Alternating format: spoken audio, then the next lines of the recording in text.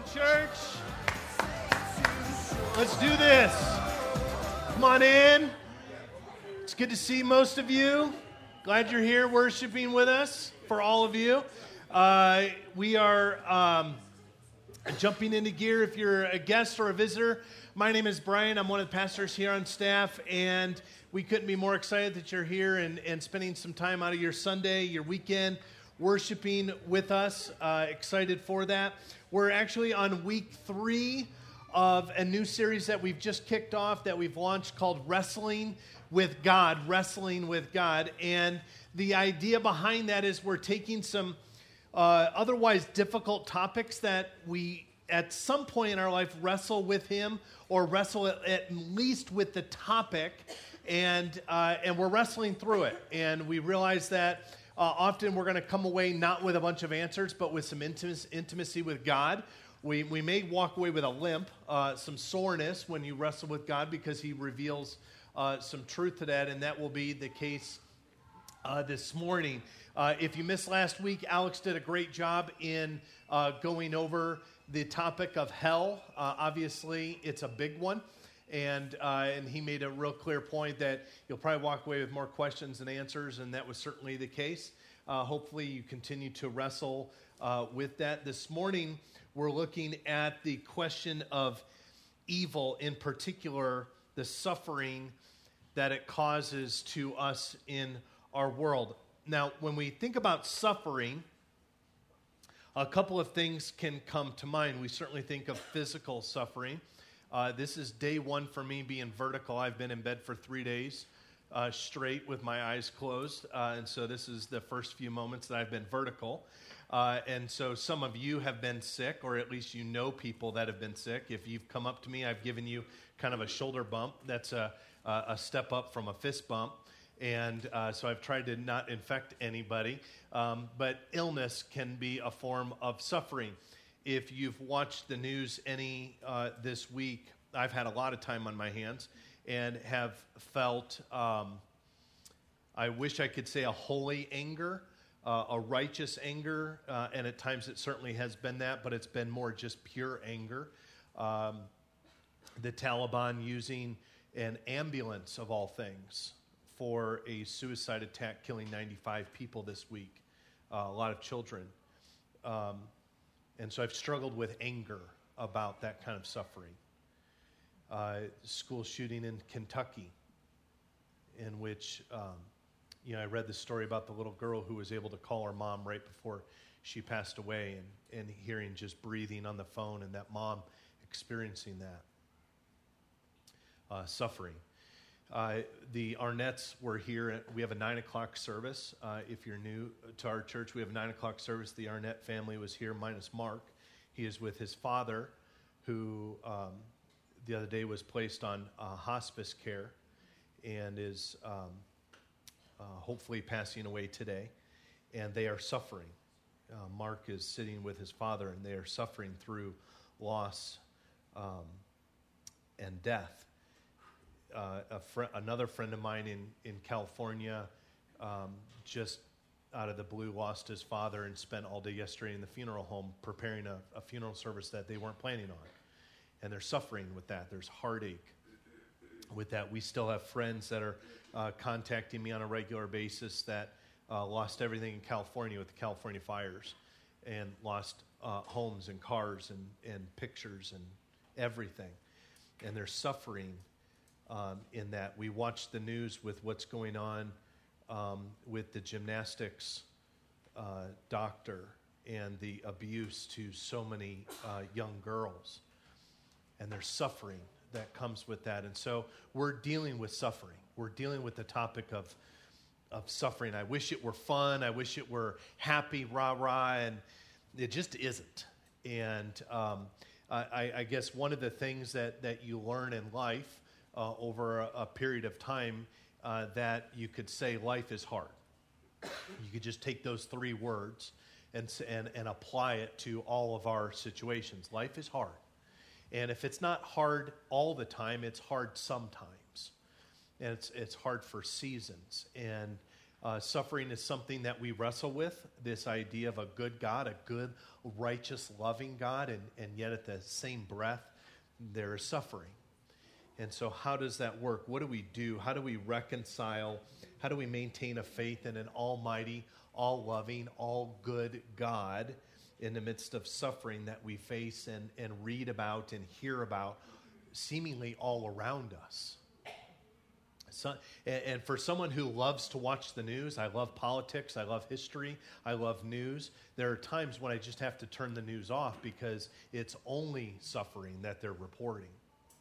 And so it's hard. What do we do when the test comes back positive? When a child is taken from us way too soon? When that call comes in the middle of the night? When that person that we were supposed to be able to trust betrays us? And there are things that come up that are unimaginable. What do we do with that? What do we do with suicide and Alzheimer's and car accidents and fatal diagnoses and birth defects and mental illness and depression that seemingly won't go away anytime soon? What do we do with those things? Because the reality is we have to be ready. As followers of Christ, we have to be ready. Because the reality is, whether we like it or not, someday it might be your kid, it might be mine.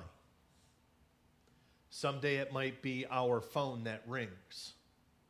Someday it might be your husband or your wife's CAT scan that comes back. Someday it might be your friend or your family member's car accident.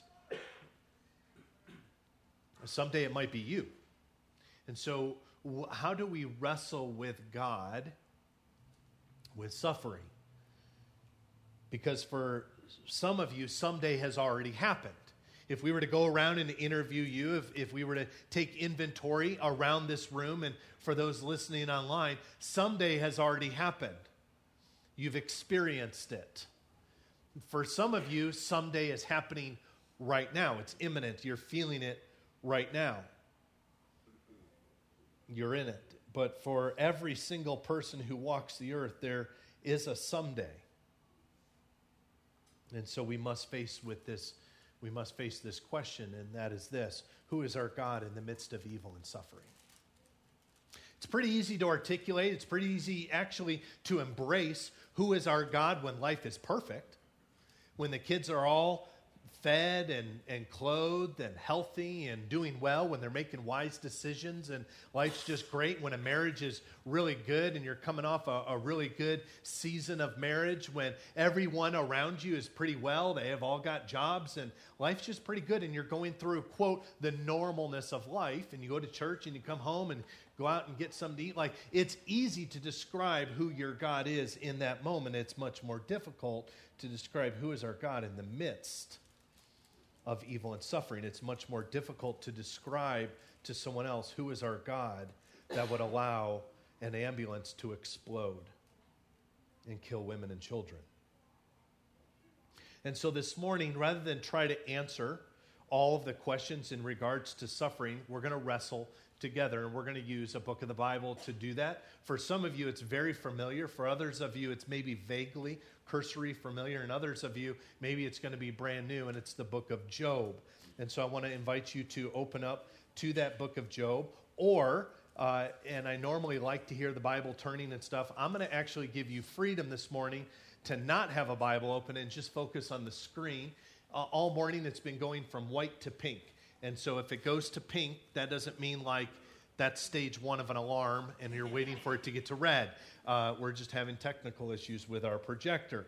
But if you want, you can just sit back and watch the screen. It will have all of the passages up there for you this morning. It's this Old Testament book of Job, and it describes the life of a man named Job. It's incredible.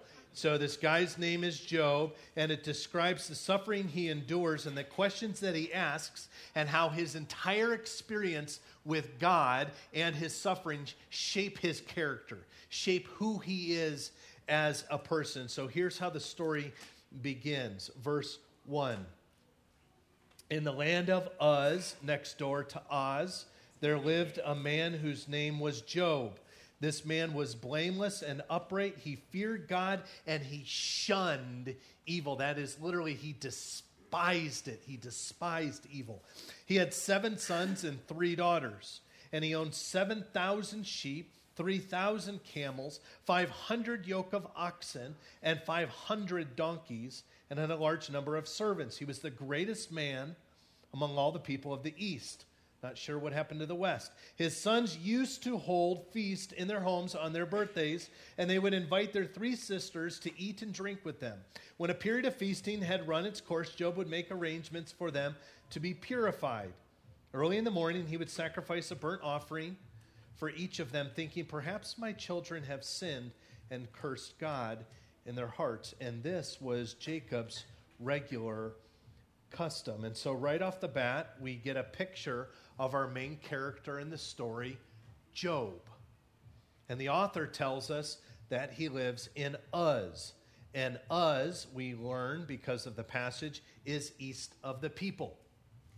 Now, the people in Israel lived in what country?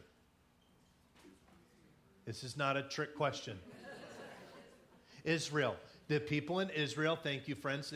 The people in Israel lived in Israel, and Uz is to the east. And so we're told at this beginning section something very important. It's our first thing in understanding struggle and suffering. That is that there's a whole world outside of here. We see our beautiful mountains and the trees and the snow-capped hills. We see all that that's out there. And what the story tells us is that where the people of God were in Israel. To the east, outside of them, in real life, are struggles and real pain and real suffering. It's a real life that we live with real dynamics, and life gets really hard sometimes. That is the very first thing that we learn in this particular point in our story. We're also told in this opening section a little bit about Job's life. He's good, he's pious, he's a faithful individual, he's blameless and upright. The scripture said that he feared God and shunned evil. He's a family man who has done nothing wrong. He's trying to raise his family. He's doing a good job. He's doing what he should. He's loving God. He's pious before him. He's kneeling before his son. He hasn't done anything wrong, but trouble is coming to the land of Uz. Trouble is coming to this place that will soon be a place where really bad things begin to happen to a really good man. And what the author wants us to understand about this story is not just that suffering occurs, because it does, but that from Job's perspective, that it comes from God. Without any warning. Without any explanation. Without any justification. Suffering comes. Verse 6. One day the angels came to present themselves before the Lord, and Satan also came with them. The Lord said to Satan, "Where have you come from?" Satan answered the Lord, "From roaming throughout the earth, going back and forth on it." Quick point of reference here. 2 things that we can take away from this. Number 1, we often wonder, why is life hard? Why is what we see on this earth? Why does suffering happen? Why does pain happen? Why do bad things happen? We have an enemy. His name is Satan. He's an enemy of God. He's an enemy, therefore, of those who are Christ followers. And he is roaming this world that we live in. We're going to learn more about this. The happenings of the earth that we live in now. He is roaming this world, the scriptures say, to kill and destroy. He's roaming this world to kill and destroy anything that's good. You have a relationship that is seemingly good. He wants to kill and destroy it. You have ambitions, you have hopes, you have drives, you have callings. He is roaming the world looking to kill and destroy it. lurking behind every corner, looking to pounce. That's what Satan does. The second thing that we see is there's a significant shift here in this story. Because we go from describing who Job is to now there's an encounter going on in the principalities, in heaven. What this tells us is there are two realities. There are two happenings that are going on. There's the happenings that you and I experience. You guys go to school, we go to work, we have relationships, we have conflict, we have bills to pay, we have tensions, we have to do discipline, we have all these things. That is the earthly happening that we see. There's another happening that is going on at all times, without pause, 24 hours a day, and that is the happenings in the principalities. That is the happenings in heaven of what God is dealing with. The problem is, we don't always get to see or know about those happenings. And so all we're left with at times is the happenings of the here and now.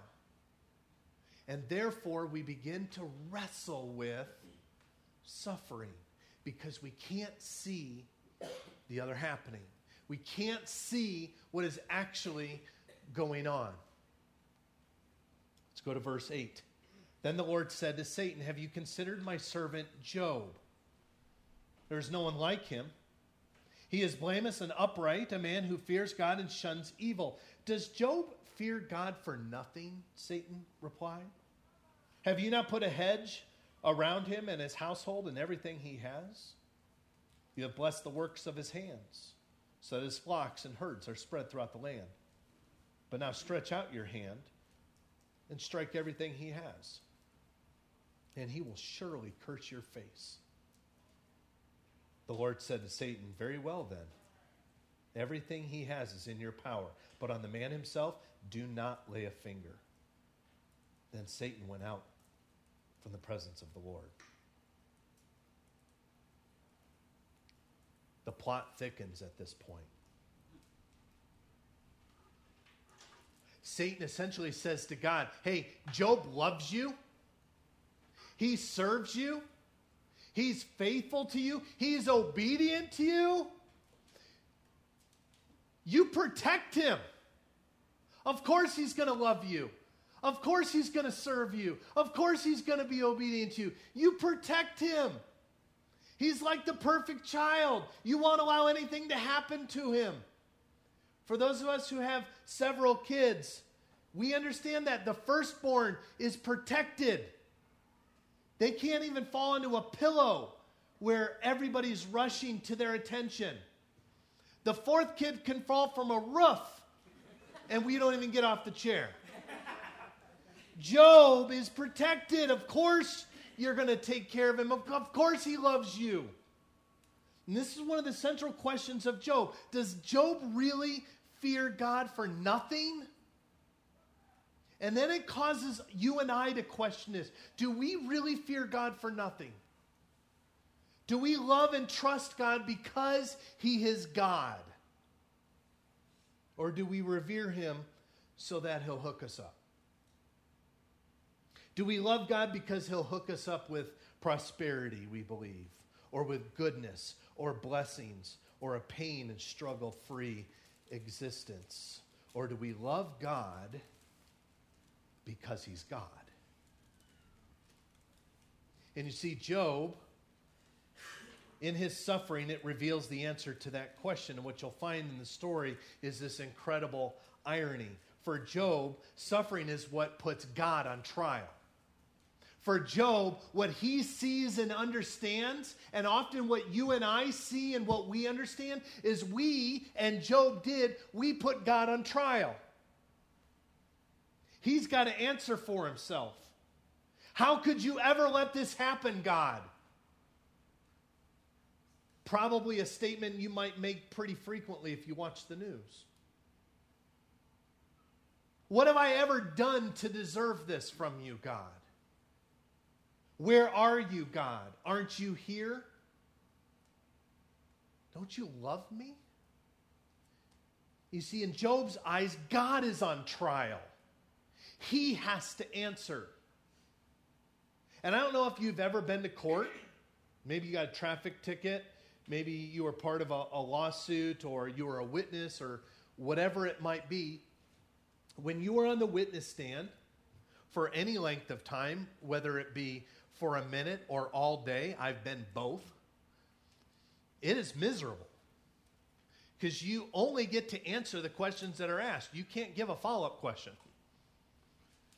And here, Job puts God on trial. But what's actually happening in the midst of the suffering is it's Job, it's humanity, it's you and I who are on trial, not God.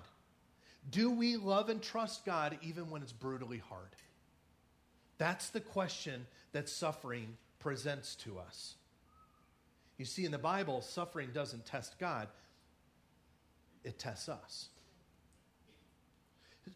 Difficult life circumstances, suffering puts us on trial. We have to put an answer to our faith.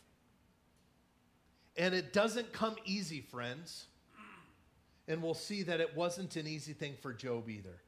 Because now, as Satan is turned loose by God, Job loses everything. He loses all of his material possessions, his oxen, his sheep, his donkeys, all of his servants are burned up. And then one final blow, Job's children are wiped out by a windstorm, a collapse on the house that they were eating and drinking at, and everyone's gone. Verse 20. At this, Job got up. He tore his robe and shaved his head, which I think is cool. Then he fell to the ground in worship. Verse 21, and said, naked I came from my mother's womb, and naked I will depart. The Lord gave, and the Lord has taken away. May the name of the Lord be praised. In all this, Job did not sin, charging God with wrongdoing. Job is being beaten. He's taken body blows. He is being bludgeoned. He's beginning to bleed. He cannot move very well, but he is still praising God. He is still keeping his eyes up.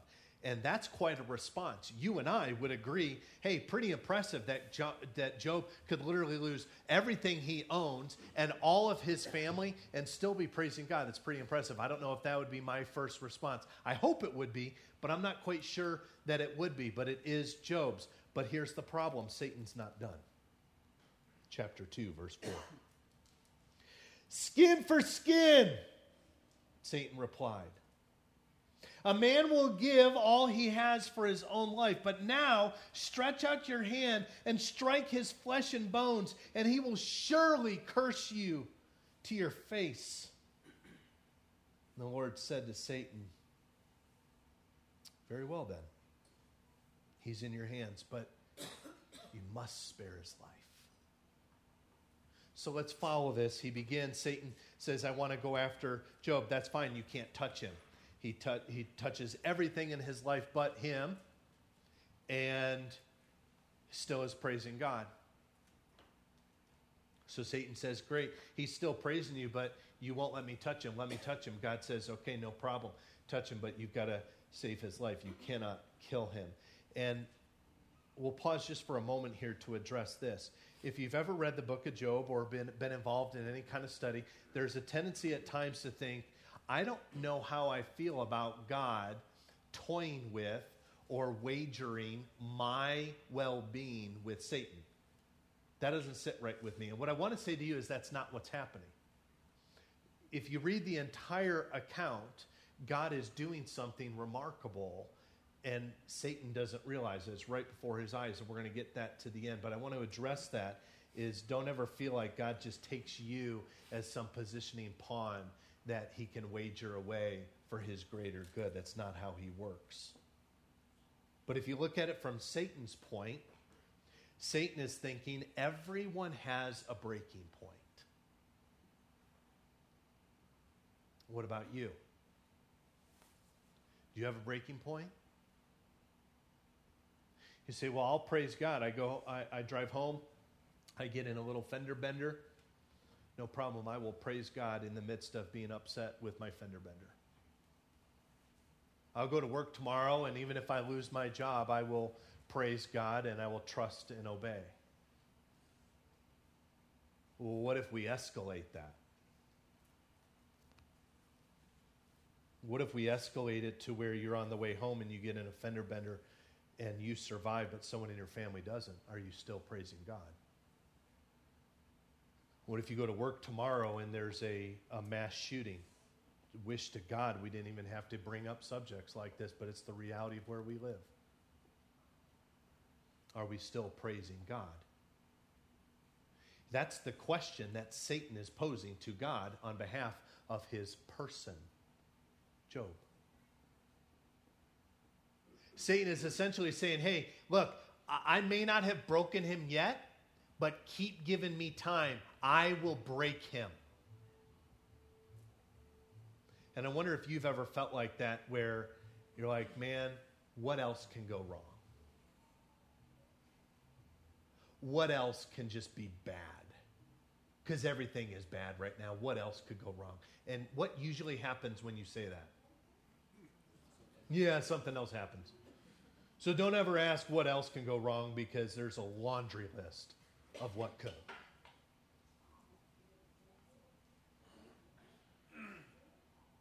Verse 7.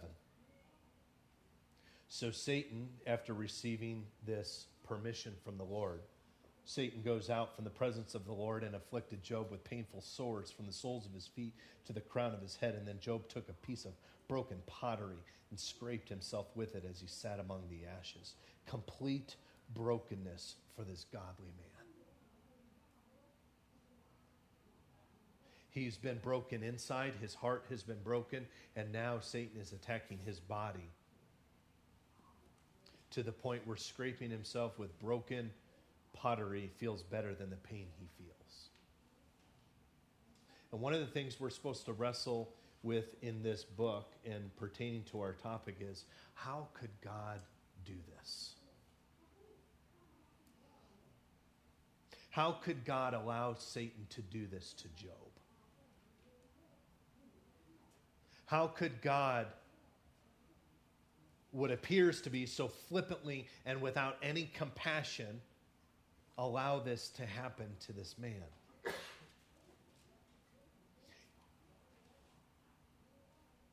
And the beginning of this question is given voice by none other than Job's wife. Listen to what she says. Are you still maintaining your integrity? Curse God and die. Okay, let's address that just for a second. If you're a husband or a wife and your significant other is struggling, I don't know that the best advice to tell that person is, give up your integrity, go just curse God and die. But that's what we get here. Another unwise reply, verse 10. Job says, you are talking like a foolish woman. Pause. I can't think of a time when it would be wise for a man to refer to his wife as a foolish woman. But we see both of these unwise, unhealthy responses to each other.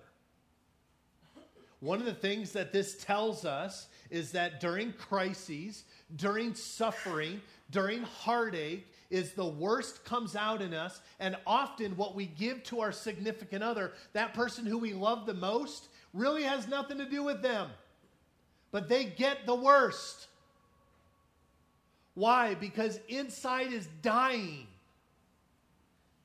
And so we have to be careful. Married people, during these times, even single people, because you will eventually divert that maybe to even someone else, maybe a close friend or a family member, is they get the worst from us, even when we don't intend for it. Continuing in verse 10, shall we accept the good from God and not the trouble? And in all this, Job did not sin in what he said.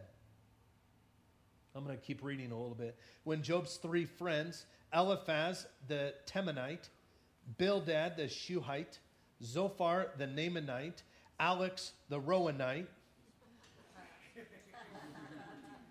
I threw that one in there. Is Alex even here? Hey, listen, Alex is not in the room as far as I can see. Just right outside that. Good. He's outside sinning. In all seriousness, Alex is pastor on staff. He leads worship. He cares for our students. He preached last week, and super thankful for him and how he serves this church. Just if you think about it, give him some encouragement along the way. It goes a long way. Anyway, Alex wasn't there. There's only 3 of these friends, these ites, and they hear about all the trouble that had come upon him, Job. They set out from their homes, and they met together in agreement to go and sympathize with him and comfort him. Notice they went immediately to go and to sympathize with him. When they saw him from a distance, they could hardly recognize him. That tells you how gruesome his body had become. And they began to weep aloud. Have you done that before, where you see someone and they're in worse condition than you thought, and it's just too much? So they tore their robes. There's a lot of that going on right now. They sprinkled dust on their heads, and then they sat on the ground with him for 7 days and 7 nights. No one said a word to him. For some of you extroverts, that would kill you. No one said a word to him because they saw how great his suffering was. The writer says that they were going out immediately away from their homes to sympathize with him. The Hebrew word here actually describes going and sitting, the physical act of sitting with someone and rocking back and forth. Quote, rocking back and forth.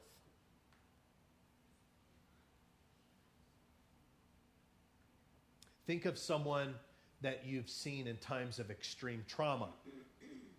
What do? They will sit and rock back and forth. For those of us who are maybe outside that aren't feeling that pain, we kind of wonder, are they losing it? They're not losing it. It's actually a proper response. All the way back into biblical times. Our bodies are conditioned that way. Why? I don't know. You have to ask a doctor or a psychologist. I don't know why. But I do know that even the Hebrew word to go and sympathize with them was the idea of going and sitting with someone and being able to rock back and forth with them. So there's these 3 friends and Job, and they're sitting for 7 days and 7 nights, sitting, rocking back and forth. Because the pain is so deep. And they will sit next to him over the course of this week, and they will take on his pain. They will take on his anguish. They will enter into his suffering with no coaching, no tips, no explanations. Husbands, take notice of that. Just their presence. Not words of why, not words of how, not words of, hey, maybe you should get something to drink, maybe you should get something to eat, maybe we should lie down, maybe. They just shut up and enter into that suffering with that person. And it's interesting, as Christ followers, as church, we're constantly learning how to live life with each other in the context of what life throws at us. This is a great learning situation for us because as we began the morning saying, life will happen. Suffering will happen. So how are we supposed to respond to that? I think Paul takes the whole story of Job and says, let me just make it way easier because I know a lot of you struggle with reading the Bible, so let me just put it into one verse. He does that in Romans chapter 12, verse 10. Rejoice with those who rejoice, mourn with those who mourn. Say that with me. Rejoice with those who rejoice, mourn with those who mourn. Church, we would be wise to apply this to those inside and outside of the church. Someone's rejoicing over something trivial, rejoice with them. Someone's mourning over something that maybe you can, maybe you cannot relate to, mourn with them. Not a word. Not a single coaching tip. Just sitting with them. Teenagers in the room, if you guys want to be good young adults someday, apply this now. You see a friend that's rejoicing, rejoice with them. You see a friend who's struggling, be that one friend who says, I'll go sit with you. My friend whose father just suddenly passed away, I sent him a text yesterday and said, hey man, I wish I could just sit in the room with you and not say a word. And I finished the text saying, I can't do that physically, so I'm going to sit in my office for the next half an hour and I'm just going to sit with you. He said, thank you, I appreciate it, means a lot, blah. I don't know how much. I trust in God's power it does something, but there's something powerful to entering into the sufferings of others. So let's jump to chapter 3.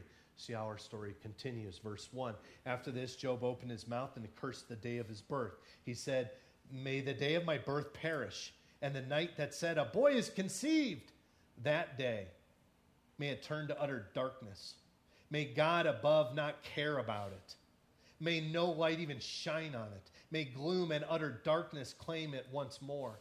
May a cloud settle over it. May blackness overwhelm it. Skip to verse 23. Why is life even given to a man whose way is hidden, whom God has hedged in? For sighing has become my daily food. My groans pour out like water. What I feared has come upon me. What I dreaded has happened to me. I have no peace, no quietness. I have no rest, but only turmoil. And friends, this is what is technically, theologically, academically described as not being in a good place. Having a bad moment. Not having a good day. However you want to describe it, this is Job. He is not in a good place. In fact, if you had received a phone call from a friend who described themselves like this, you would be grabbing your car keys, racing to their house while calling 911 in fear that they might take their own life. And in the midst of this suffering, Job is now struggling to fully understand God. It's a piece of cake to understand God when we deal with felt boards with the kids and all the animals went into the ark and then the sun came out and all the animals came out. It's pretty easy to understand God. When we start wrestling with some of these other topics, it's a little bit more difficult. And Job is wrestling with God. Is he the kind of God who sends evil? Is he really a good God? Can he be trusted?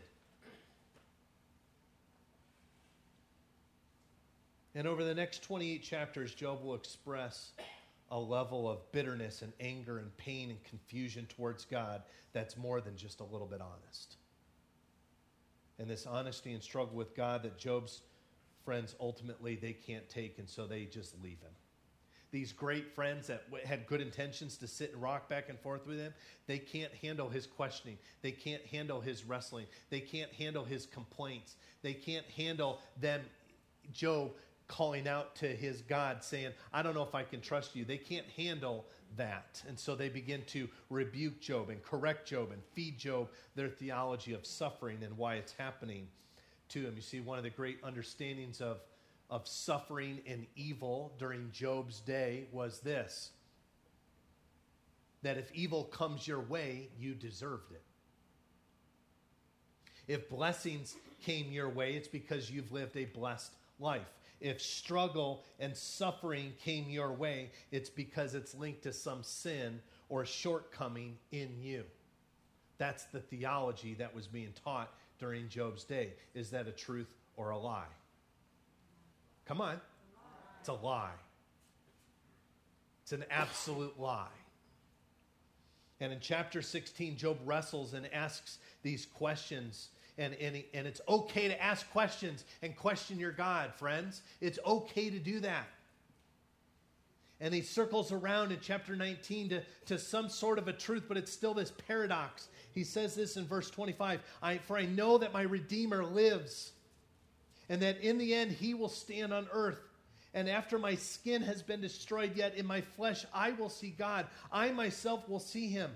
And with my own eyes, I and not another, how my heart yearns within me. He is saying, God is both my enemy and he's my redeemer. He has allowed this to happen to me, and yet he saves me and he loves me, and he's wrestling with God. Why? Because he doesn't get it. And why doesn't he get it? Friends, it's because suffering and evil does not make sense. It does not make sense when we place it against the backdrop of a loving God who's good in his pure essence. And Job is wrestling with these two realities. And what Job wants, what he really wants, and what you and I really want when we experience suffering or when we watch it in another person, is what we really want is answers. We want justice and an explanation from God. And in chapter 38, Job gets his wish. And he stands face to face in this wrestling. This is the climax of the story, because God is actually going to speak to Job. And he says this: who is this that obscures all my plans with words and without knowledge? Brace yourself like a man, for I will question you, and you shall answer me. I have a question. Where were you when I laid the earth's foundations? Tell me if you understand it. Who marked off its dimensions? Surely you know. Who stretched a measuring line across it? On what were its footings set? Or who laid the cornerstone while the morning stars sang together and all the angels shouted for joy? Come on, Job, please tell me.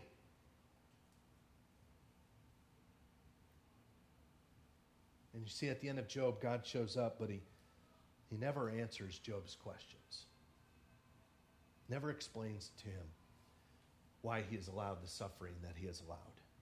And in the end, Job gets something that he never intended.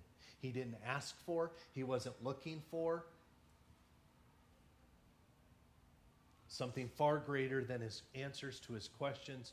Through his suffering, Job encounters and meets the living God face to face. And intimacy. And it's finalized in Job chapter 42, verse 5. For my ears heard of you, but now my eyes have seen you.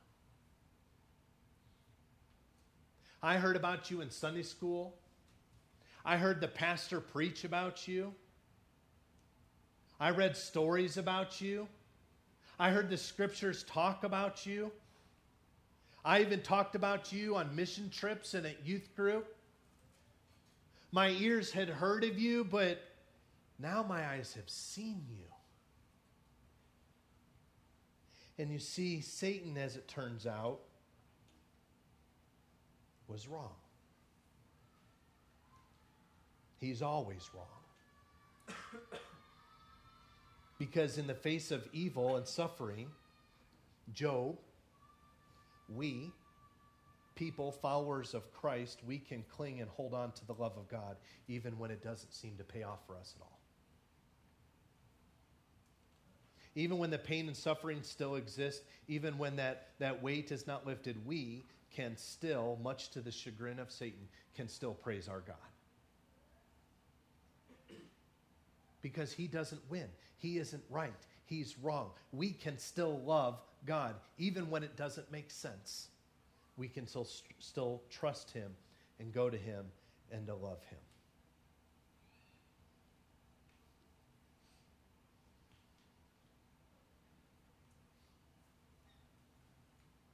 I wish that Alex and I could neatly explain all the questions about suffering. I really, really do. I wish we could tie a nice, beautiful bow around suffering and heartache and wrap it up nice and neat and then present it to you and have your face light up and that everything would be okay then. I wish there was something that I could do to enter into the context of your life and the pain that maybe you feel with suffering and heartache. I wish I could take that and just carry that. I wish I could fix it. But I can't.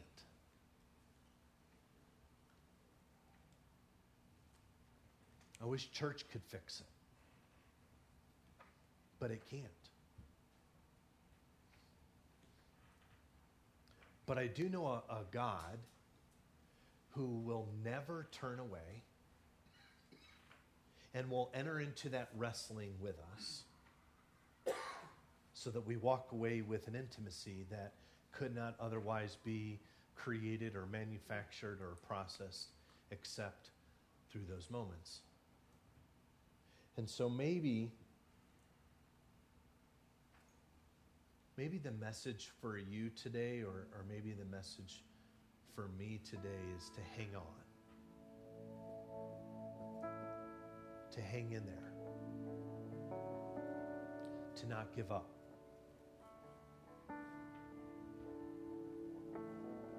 To keep focused on the Lord.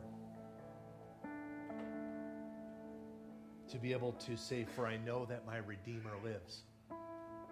Because He can shoulder it. He can take it away. He can bear it with you. I can't, but He can. Maybe the message for you is to keep wrestling, keep struggling, keep doubting, keep working through this with your loving God. In the realness of your life, not in a global contextualization, but in regards to what you are going through.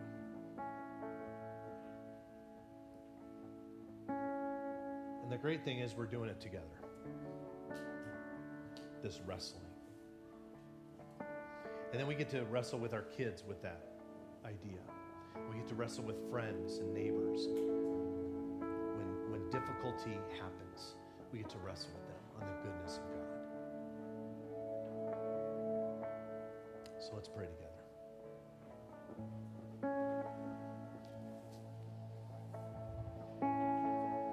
Our Heavenly Father, we're faced with this idea of pause for a moment because we know that you are loving and that you are good, but there's also times of suffering. And we can only see one happening on this earth. Our eyes are not yet open to the things of the principalities in heaven. And so in that, we need faith, we need encouragement, we need strength, we need boldness, we need hope in the midst of suffering, whatever it might be.